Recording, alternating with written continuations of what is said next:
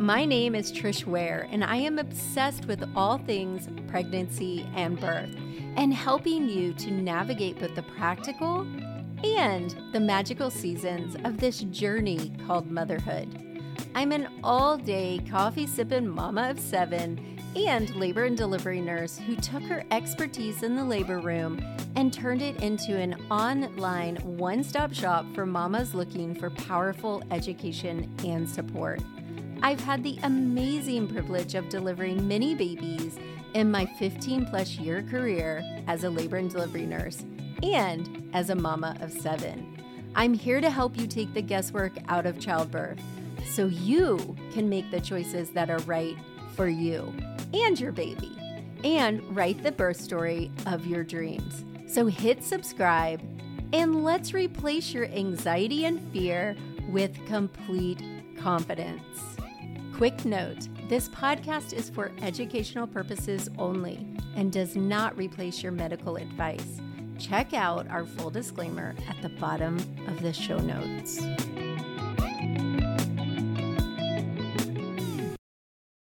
Mamas, I am so excited today. We are doing something a little bit different than we normally do, but something that is so important. So I have two guests here today, Helen and Rachel, and I'm going to let them tell you guys what it is that they do. We were talking a little bit before we started, and I asked them what is their main purpose, their main goal in the things that they do. And Rachel answered me and said she wants to see us as moms, us as parents, give ourselves a little grace and allow ourselves to fall into our role as mamas, as dads. And I love that so much because it falls in line to what I tell my students every week, that our instincts, our natural ability to parent this child is important. So I'm super excited. That was a long intro, but let's go ahead and get started. I'm going to have Helen go ahead and start and tell us a little bit about herself and how her journey into motherhood plays a role in what she does. And she's also going to tell you what it is she does. So go ahead, Helen. Yeah, thanks so much, Trish, for having us today. So I'm Helen Hadani. I'm currently a fellow at the Brookings Institution, which is a public policy research institute based in Washington, D.C. So I'm a developmental psychologist and have for my career really taken a lot of research from education and developmental psychology, mostly focusing on the early years and really thinking about how we can take so many rich research findings and apply those in different contexts. So I met Rachel at the Bay Area Discovery Museum, where we were both working at the time, myself as a research director and Rachel as the director of the on-site preschool there. And so we made this really amazing connection and have this shared passion for taking research, bringing it into the classroom, using it really inform what parents know and how they parent and how they interact with their child. And so that's really the point of the book that we wrote, The Emotionally Intelligent Child, is really trying to give more knowledge and tools to parents so that they can parent with more patience and understand where their child is in their development, so they can understand some of the things that come out of their child's mouth, the behaviors that they're seeing, and really trying to understand where their child is in their development so they can help support their social emotional learning. And we're really happy to be here today to talk about this with you and to really, again, give parents more knowledge and tools in how to parent more patiently. I think that is a brilliant goal. I could have used you guys. I should have done this recording yesterday, honestly. Rachel, we would love to hear about you as well. Okay, hi, I'm Rachel Katz. As Helen said, we met at the Bay Area Discovery Museum, where I am an educator and a child development expert. And so I came to child development through education and a love of the early childhood years. My early work, before I was working with Helen, I combined my creativity with education. And I knew early on when my mom got me on Sesame Street long ago when I was really young. And I just thought, oh my gosh, this is amazing. Like, we can be educating young children in a joyful way. So I have spent my entire career combining education and the arts, really, and creative outlets for kids, and making sure that there's an applied practice to education where it's fun and kids are learning and they're doing and they're playing. And I started to see that if kids were emotionally and socially balanced and could work with one another and with themselves and their feelings, then they could find even more joy and be even more creative with the endeavors that they were taking on. So I started to really spend most of my time working in the field of social and emotional learning and becoming a real expert in understanding the development of how kids understand who they are in relation to others. So when Helen and I were working together, we said, we really should write a book on the things that we're doing and that we're learning. We should share what we know with a larger audience, with parents that might be curious about understanding how our kids develop emotional intelligence. So that's what we did with our book, and we're happy to share it with you today.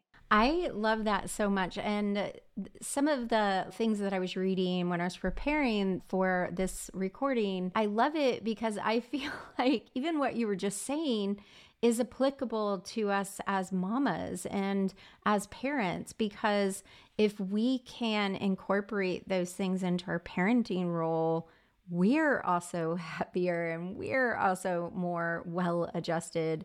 But I definitely love this. And I love because a lot of my listeners are pregnant or newly became moms. So one of the things I really wanted to ask you is, what are some early ways that these parents can begin to think about their baby's developing mind? And because we all know that children go through like a different stage of, it's all about mama, it's all about me, now it's about this world. So what would you tell a new mom that's coming to you guys and asking for help? Because play starts early, their minds are developing early. Yeah, I can start and then Rachel can definitely chime in. So, one of the first things that comes to mind, and one of the chapters in our book, is really around language development and really understanding and recognizing that language development starts way before kids start talking. Right? It starts, from birth, and making those social connections, knowing from a lot of developmental research that those connections are made just these back and forth exchanges of new parents smiling at their baby and the baby reacting to that. And that's how you create these social and emotional bonds that are really the foundation of what we talk about in our book in terms of being emotionally intelligent and socially aware, and talking and narrating what you're doing to your child way before they start talking themselves is super important. So really just making those connections with your baby will help boost their language development later on, and really looking at them, reading their signals, and having these what we call serve and return exchanges with young children is incredibly important as a foundation for language development and social emotional learning. So I did a workshop inside of my mama community. We have a mama membership community. I have experts come in and they teach different topics from trying to conceive all the way to toddlerhood. And one of them did talk about this serve and return. And I would love for you to explain to my audience what that means, because I knew what it was, but I didn't know the terms for that. So I'd love for you to tell these new moms, what is that serve and return, and what does that look like? Yeah, it looks different at different stages of development. But let's say to start, when you do have a young child that starts talking, it's basically a back and forth exchange that you want to get going. So your child may have their first words and they start labeling something. So then the parent would respond, oh, I see that you see a dog outside the window, or you see a flower, or they're trying to build children's vocabulary that way, but also acknowledge what their child is either pointing at or looking at and giving some kind of response. And then the child responds back to that. So you can think of it, the metaphor serve and return is like a tennis ball going back and forth. forth. And so those are the types of exchanges that you want to be seeing to build children's language development. And then when you have a pre-verbal child, when you have a baby, you're doing the same thing, but it might be without words. So you smile at your baby and they give some response back. They may smile back, they may make noises and show that they're acknowledging that positive response. And then you again do something back. And so it's this, again, it's just a back and forth exchange between caregivers and children to acknowledge that there's communication. There's communication going on back and forth. And that can happen in the form of words, or it can happen in the form of facial expressions or body movements or whatever is developmentally appropriate at that time. I love that so much because it also falls into line what I think we, as most of us who are the primary caregiver of a newborn or an infant or a baby, I think we already naturally do that. Because even I'm thinking about when your baby's and then you're like back at them or whatever, you can mimic that. So I love for the mamas who are listening, who are exhausted, who are critical of themselves, who are just thinking. We have what we call a labor bat signal in our membership for our students only, where they get access to me and my doula. And that's from 37 weeks to 6 weeks postpartum. And one of the things I hear a lot from these new moms is how they feel like they're failing at everything. And I love hearing that, because I bet a lot of my moms listening are like, oh, I do that. I'm already doing that. Check mark. Good job for me. So that, I think that's wonderful. And even being able to develop it a little more, because like you were saying, a lot of times I think when our baby's like, dog, we're like, oh, a dog. But even bringing that, making it a more of a conversation with your baby, I think that's brilliant. All right, Rachel, do you have anything to say about that stage of motherhood and babyhood? I can just add to some of what Helen has shared, and then also Trish, add to what you've shared, and to those, if any of those moms are listening that feel exhausted. So with Helen, with this whole idea of serve and return, she talked about pre-verbal and smiling. Your child is watching you. They're watching you to understand the emotions that they need to know and the feelings that they need to know. This is sophisticated. A small baby doesn't know yet that there are feelings and emotions, but they're trying to figure out what's going on in their environment. So they're watching your face and they're listening carefully to the sounds that you make to understand what are the sounds that I need to listen for, that are the sounds that are used for the language that's being spoken around me. So it's important to think about that. So when your facial expression, look, if you serve, or if they serve and you don't return, so you missed. Okay, next time, think about a tennis match. Sometimes when you're playing tennis and the serve is so fast and you miss it, the match is still going on and you're still a mom and there's still a chance for you to return. So don't be too hard on yourself if there's a serve and you miss it. You always have a chance. There's going to be lots of serves and lots of returns that you can take. So that's really important to remember.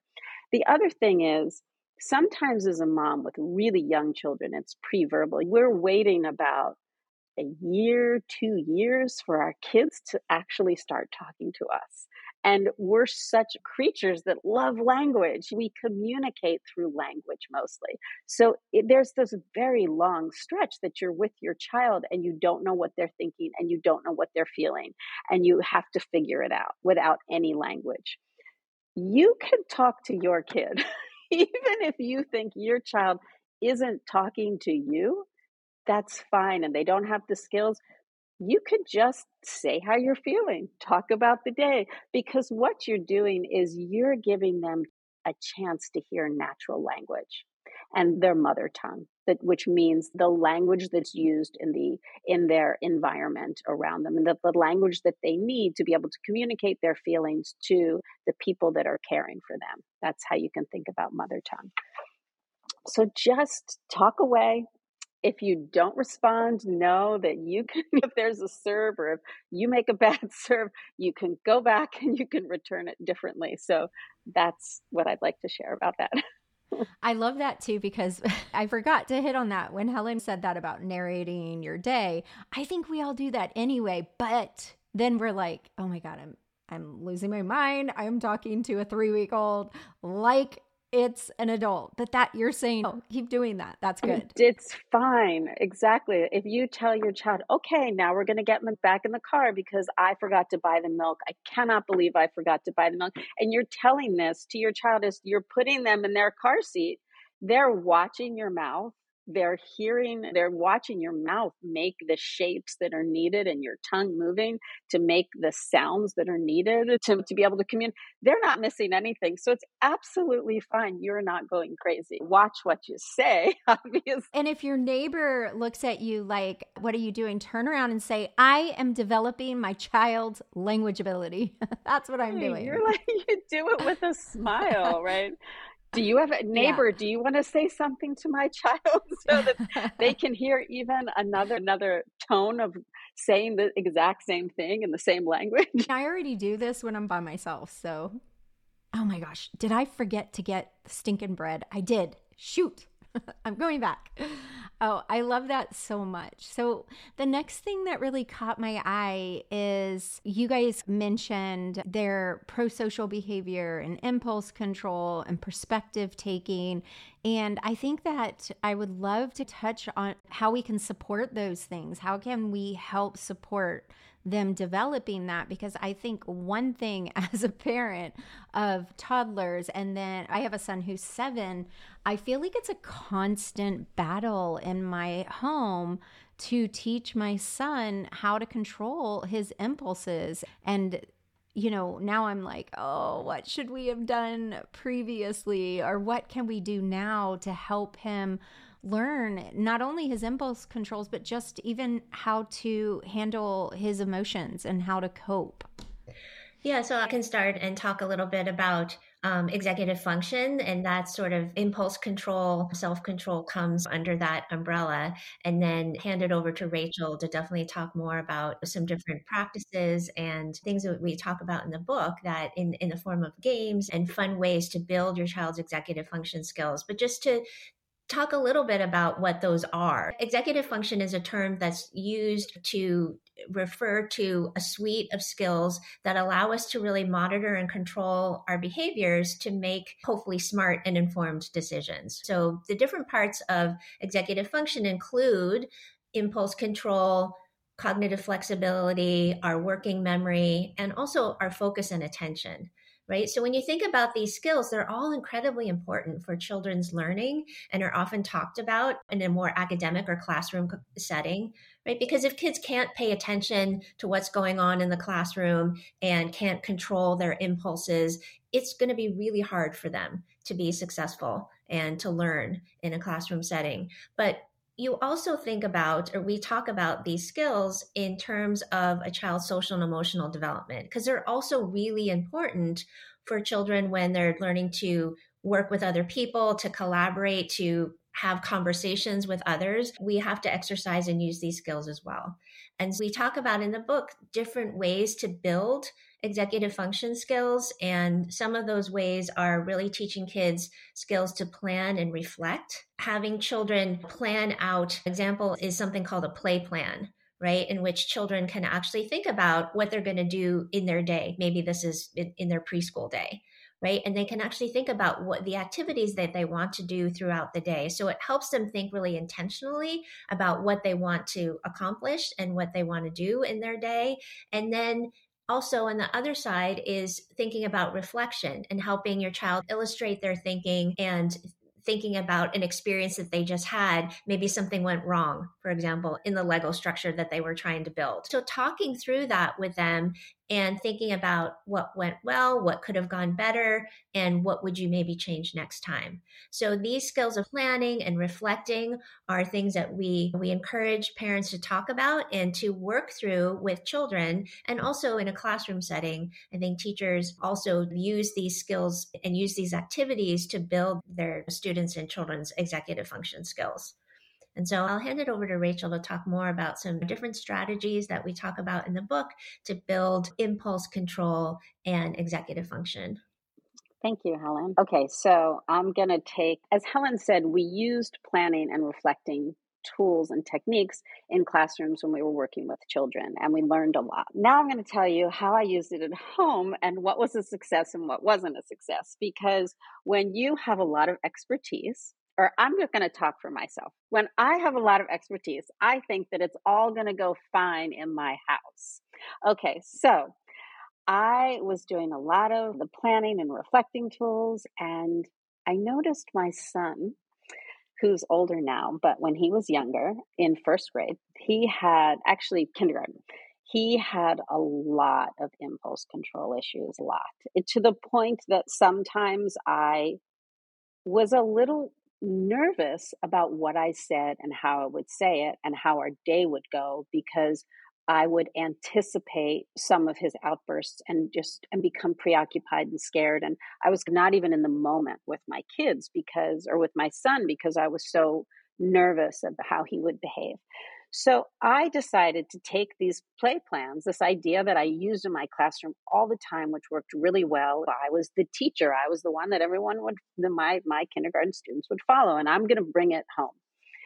I started with my son, and I had to, and this is explained in our book too, so you can see clearly how to make these shifts if you're using the book as a teacher or if you're using the book as a parent. I came home and I said to my son, I intentionally carved out time in our day. And I noticed that his impulse control was less after dinner.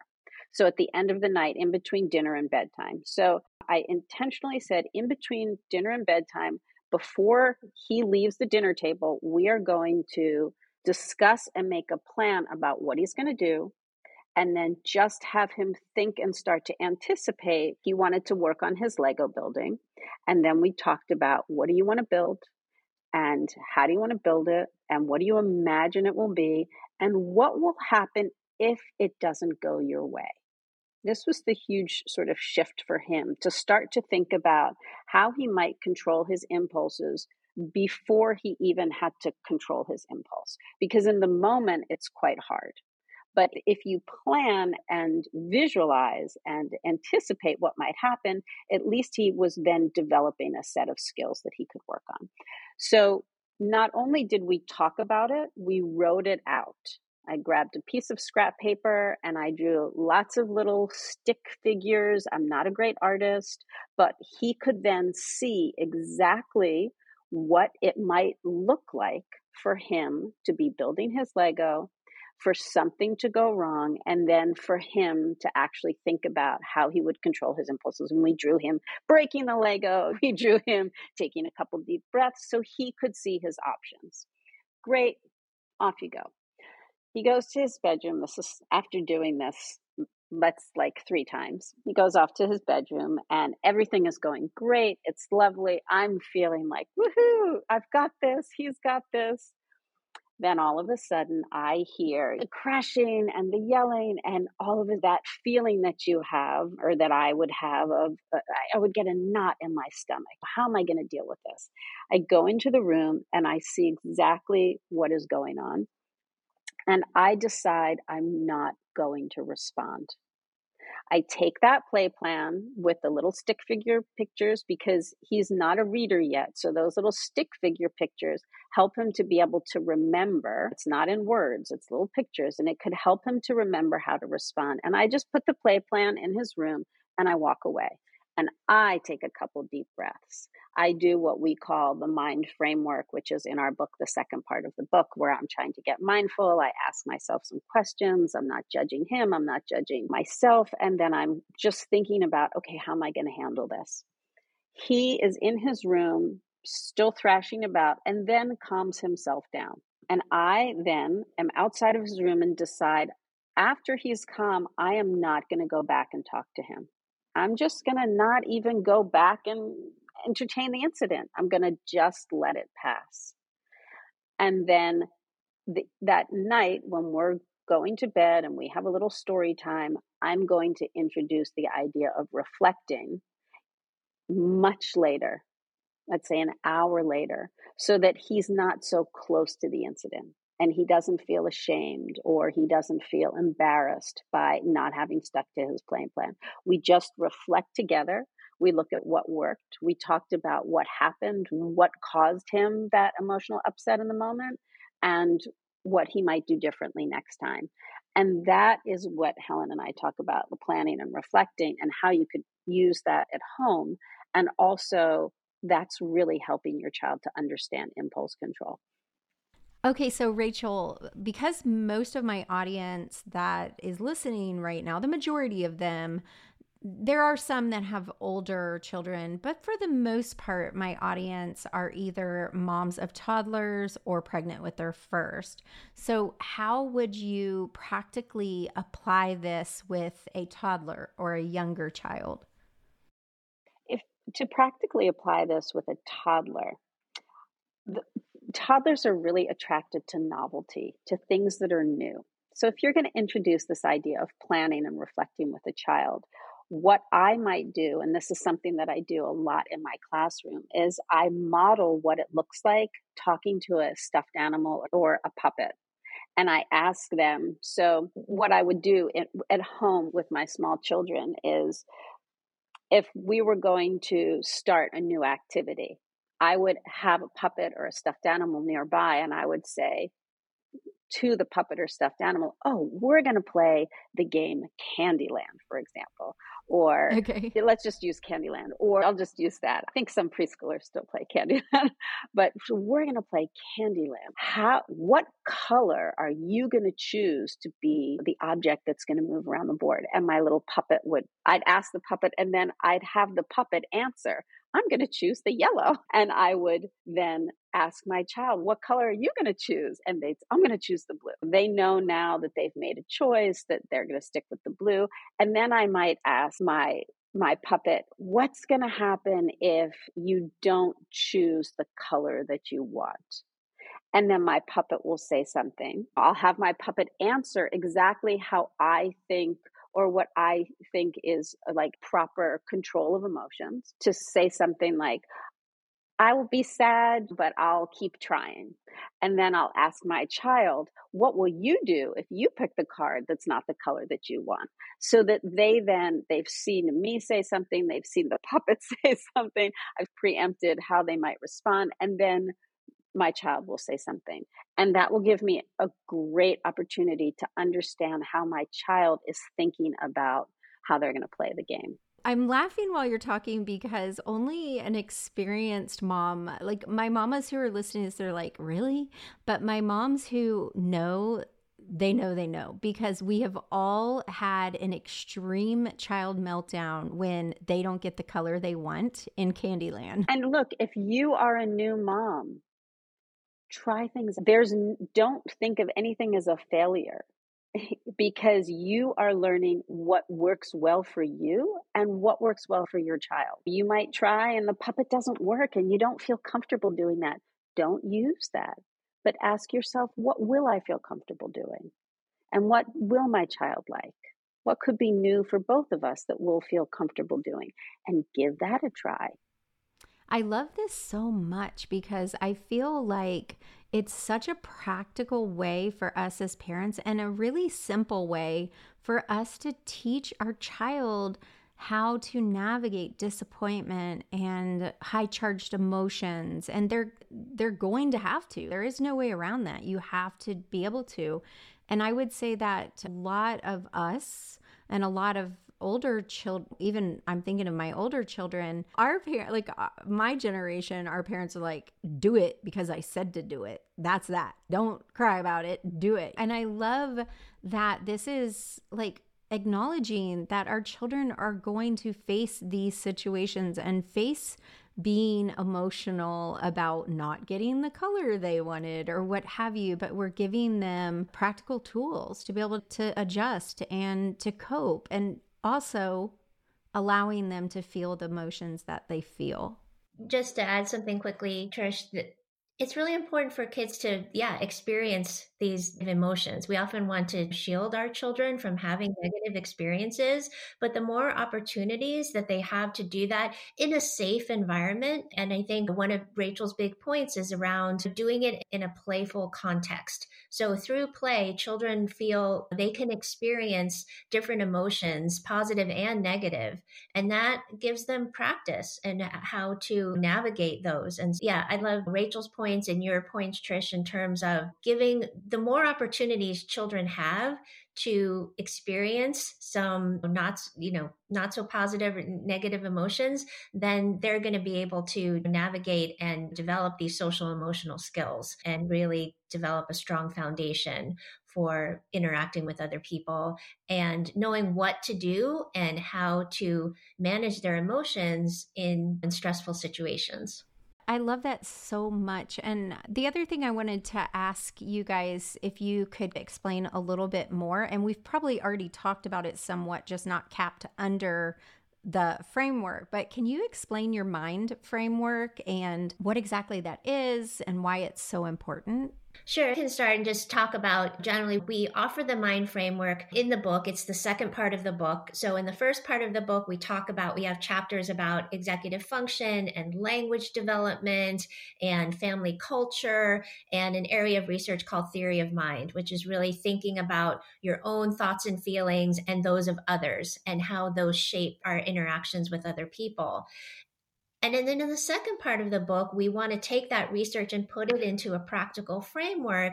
So it really helps parents respond to their child's actions with less reactivity and more patience. And so just to go through exactly what the acronym means, M is for mindfulness. And this is really around taking the time to observe your thoughts and feelings and without immediately reacting. So going back to the example that Rachel gave with her son in terms of him getting frustrated with building his Lego structure and then not feeling that she has to respond to that immediately, really taking the time to think about when would be a good time to talk with him and reflect on that experience with him. So that's the M. And then for I, this is about inquiry. This is really about thinking about asking questions and asking about your child's actions, listening to their responses with respect. Instead of always telling your child what to do, it's about asking yourself and your child, what are we experiencing? How are we seeing this? That's the I. The N is for non-judgment. And this is about really trying to avoid judgment by observing your child and thinking about their development and their needs. So we often can default to feeling shame or criticism or judgment about how we parent. And again, this goes back to something Rachel said earlier about really just being patient with yourself as a parent, that there are many opportunities to support your child's development and just being gentle and patient with yourself. And then lastly, the D is for decide. And that's being really intentional about how you do respond to your child's actions and thinking about, again, the timing of when you respond to your child and how you think about their development and how you think about how your child is perceiving a particular situation or environment. Just to go through quickly, that's what MIND stands for.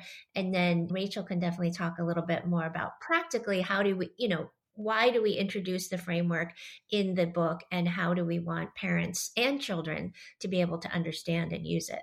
Thanks, Helen. That was great. I'm going to go back to the example with my son and I'll explain because Helen just did a fabulous job of summarizing what the mind framework is and each part of the mind framework. I mentioned it quickly that I used it with the planning and reflecting.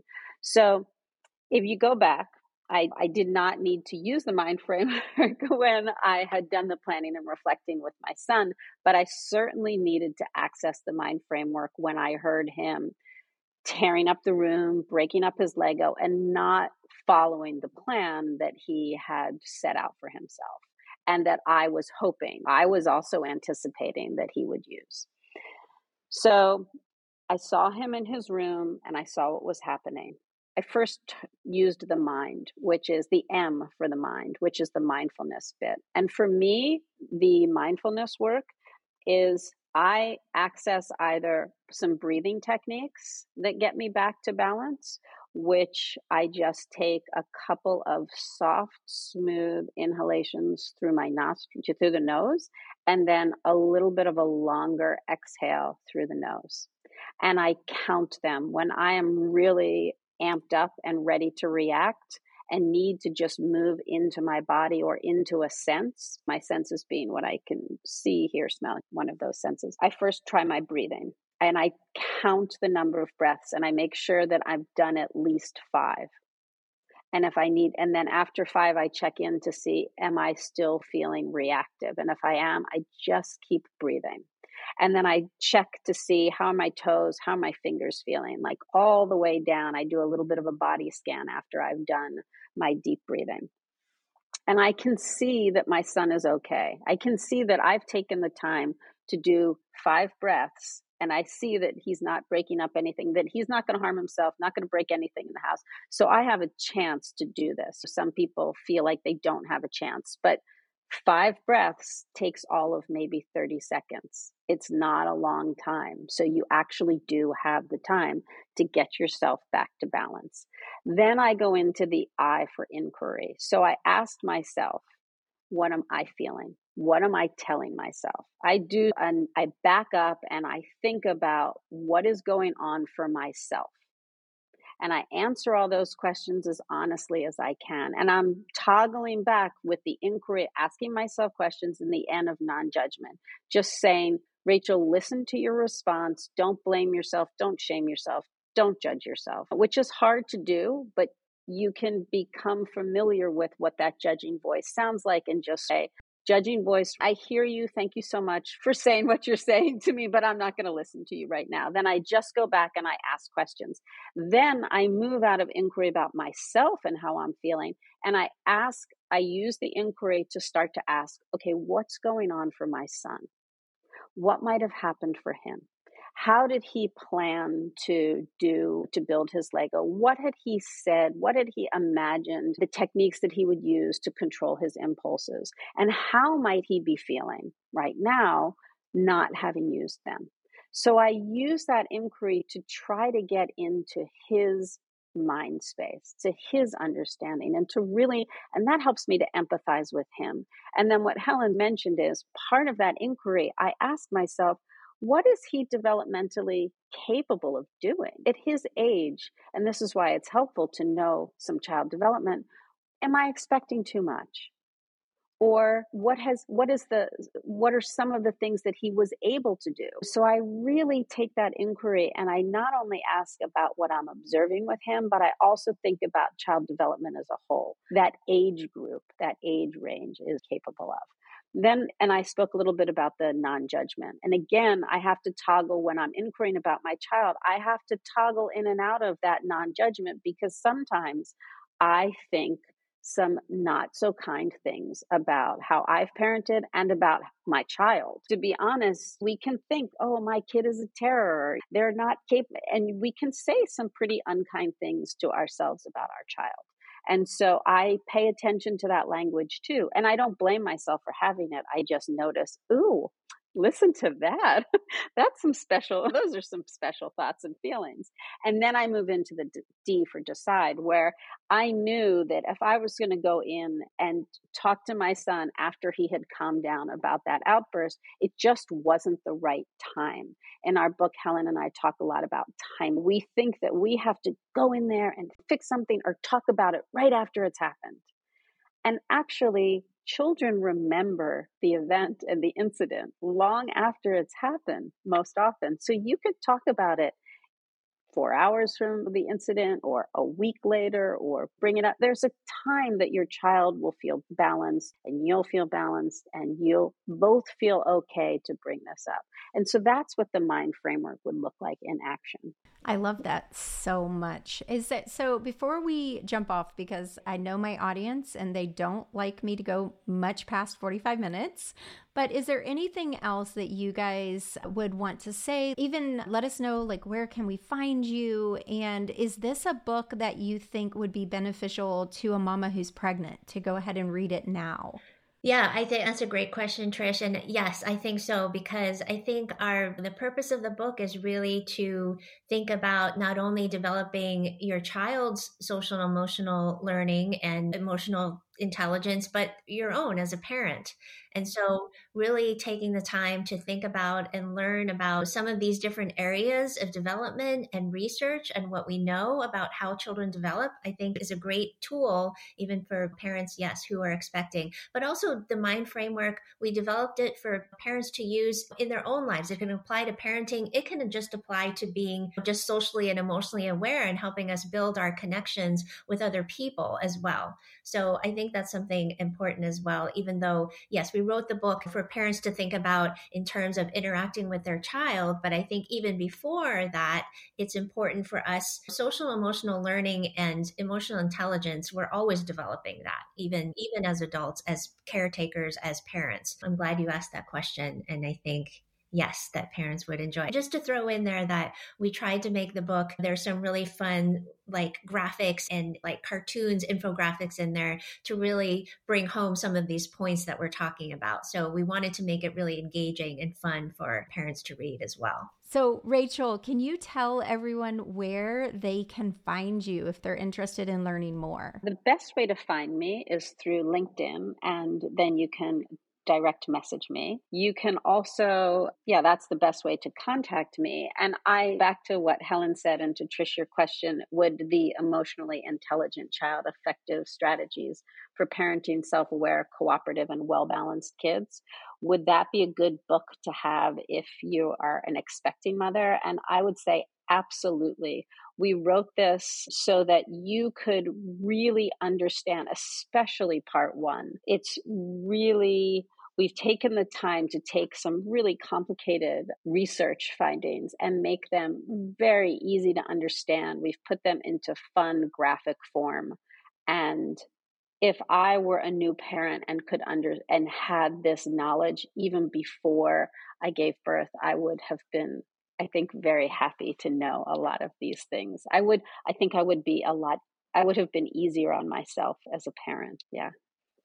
I love it so much because when you guys were explaining your mind framework, it's literally exactly what I tell my pregnant mamas to do when they're at the doctor's office and they're feeling coerced or bullied into decisions. Exactly, almost down to the T, and just to go home, think, and don't decide when you're feeling emotional. So I love that. Helen, can you tell everyone where they can find you? Sure. Yeah. You can also find me on LinkedIn and message me there, or through the Brookings Institution website. That's another place. So yeah, would love to hear from anybody with questions. And yeah, just to say, for our book, The Emotionally Intelligent Child, you can find that anywhere you would look for books, on Amazon, Target, Barnes & Noble, and hopefully maybe in some of your local bookstores as well. Oh, I love that. And for you guys listening, I'll link to it in the show notes as well. Thank you, ladies, so much for coming on today, talking about something that my moms may not understand is really important yet, but trust us as moms that are a little farther along in the process. It is very important, and it will definitely save you a lot of tears in a locked bathroom. So have a great day, mamas. Thank you guys so much for being here.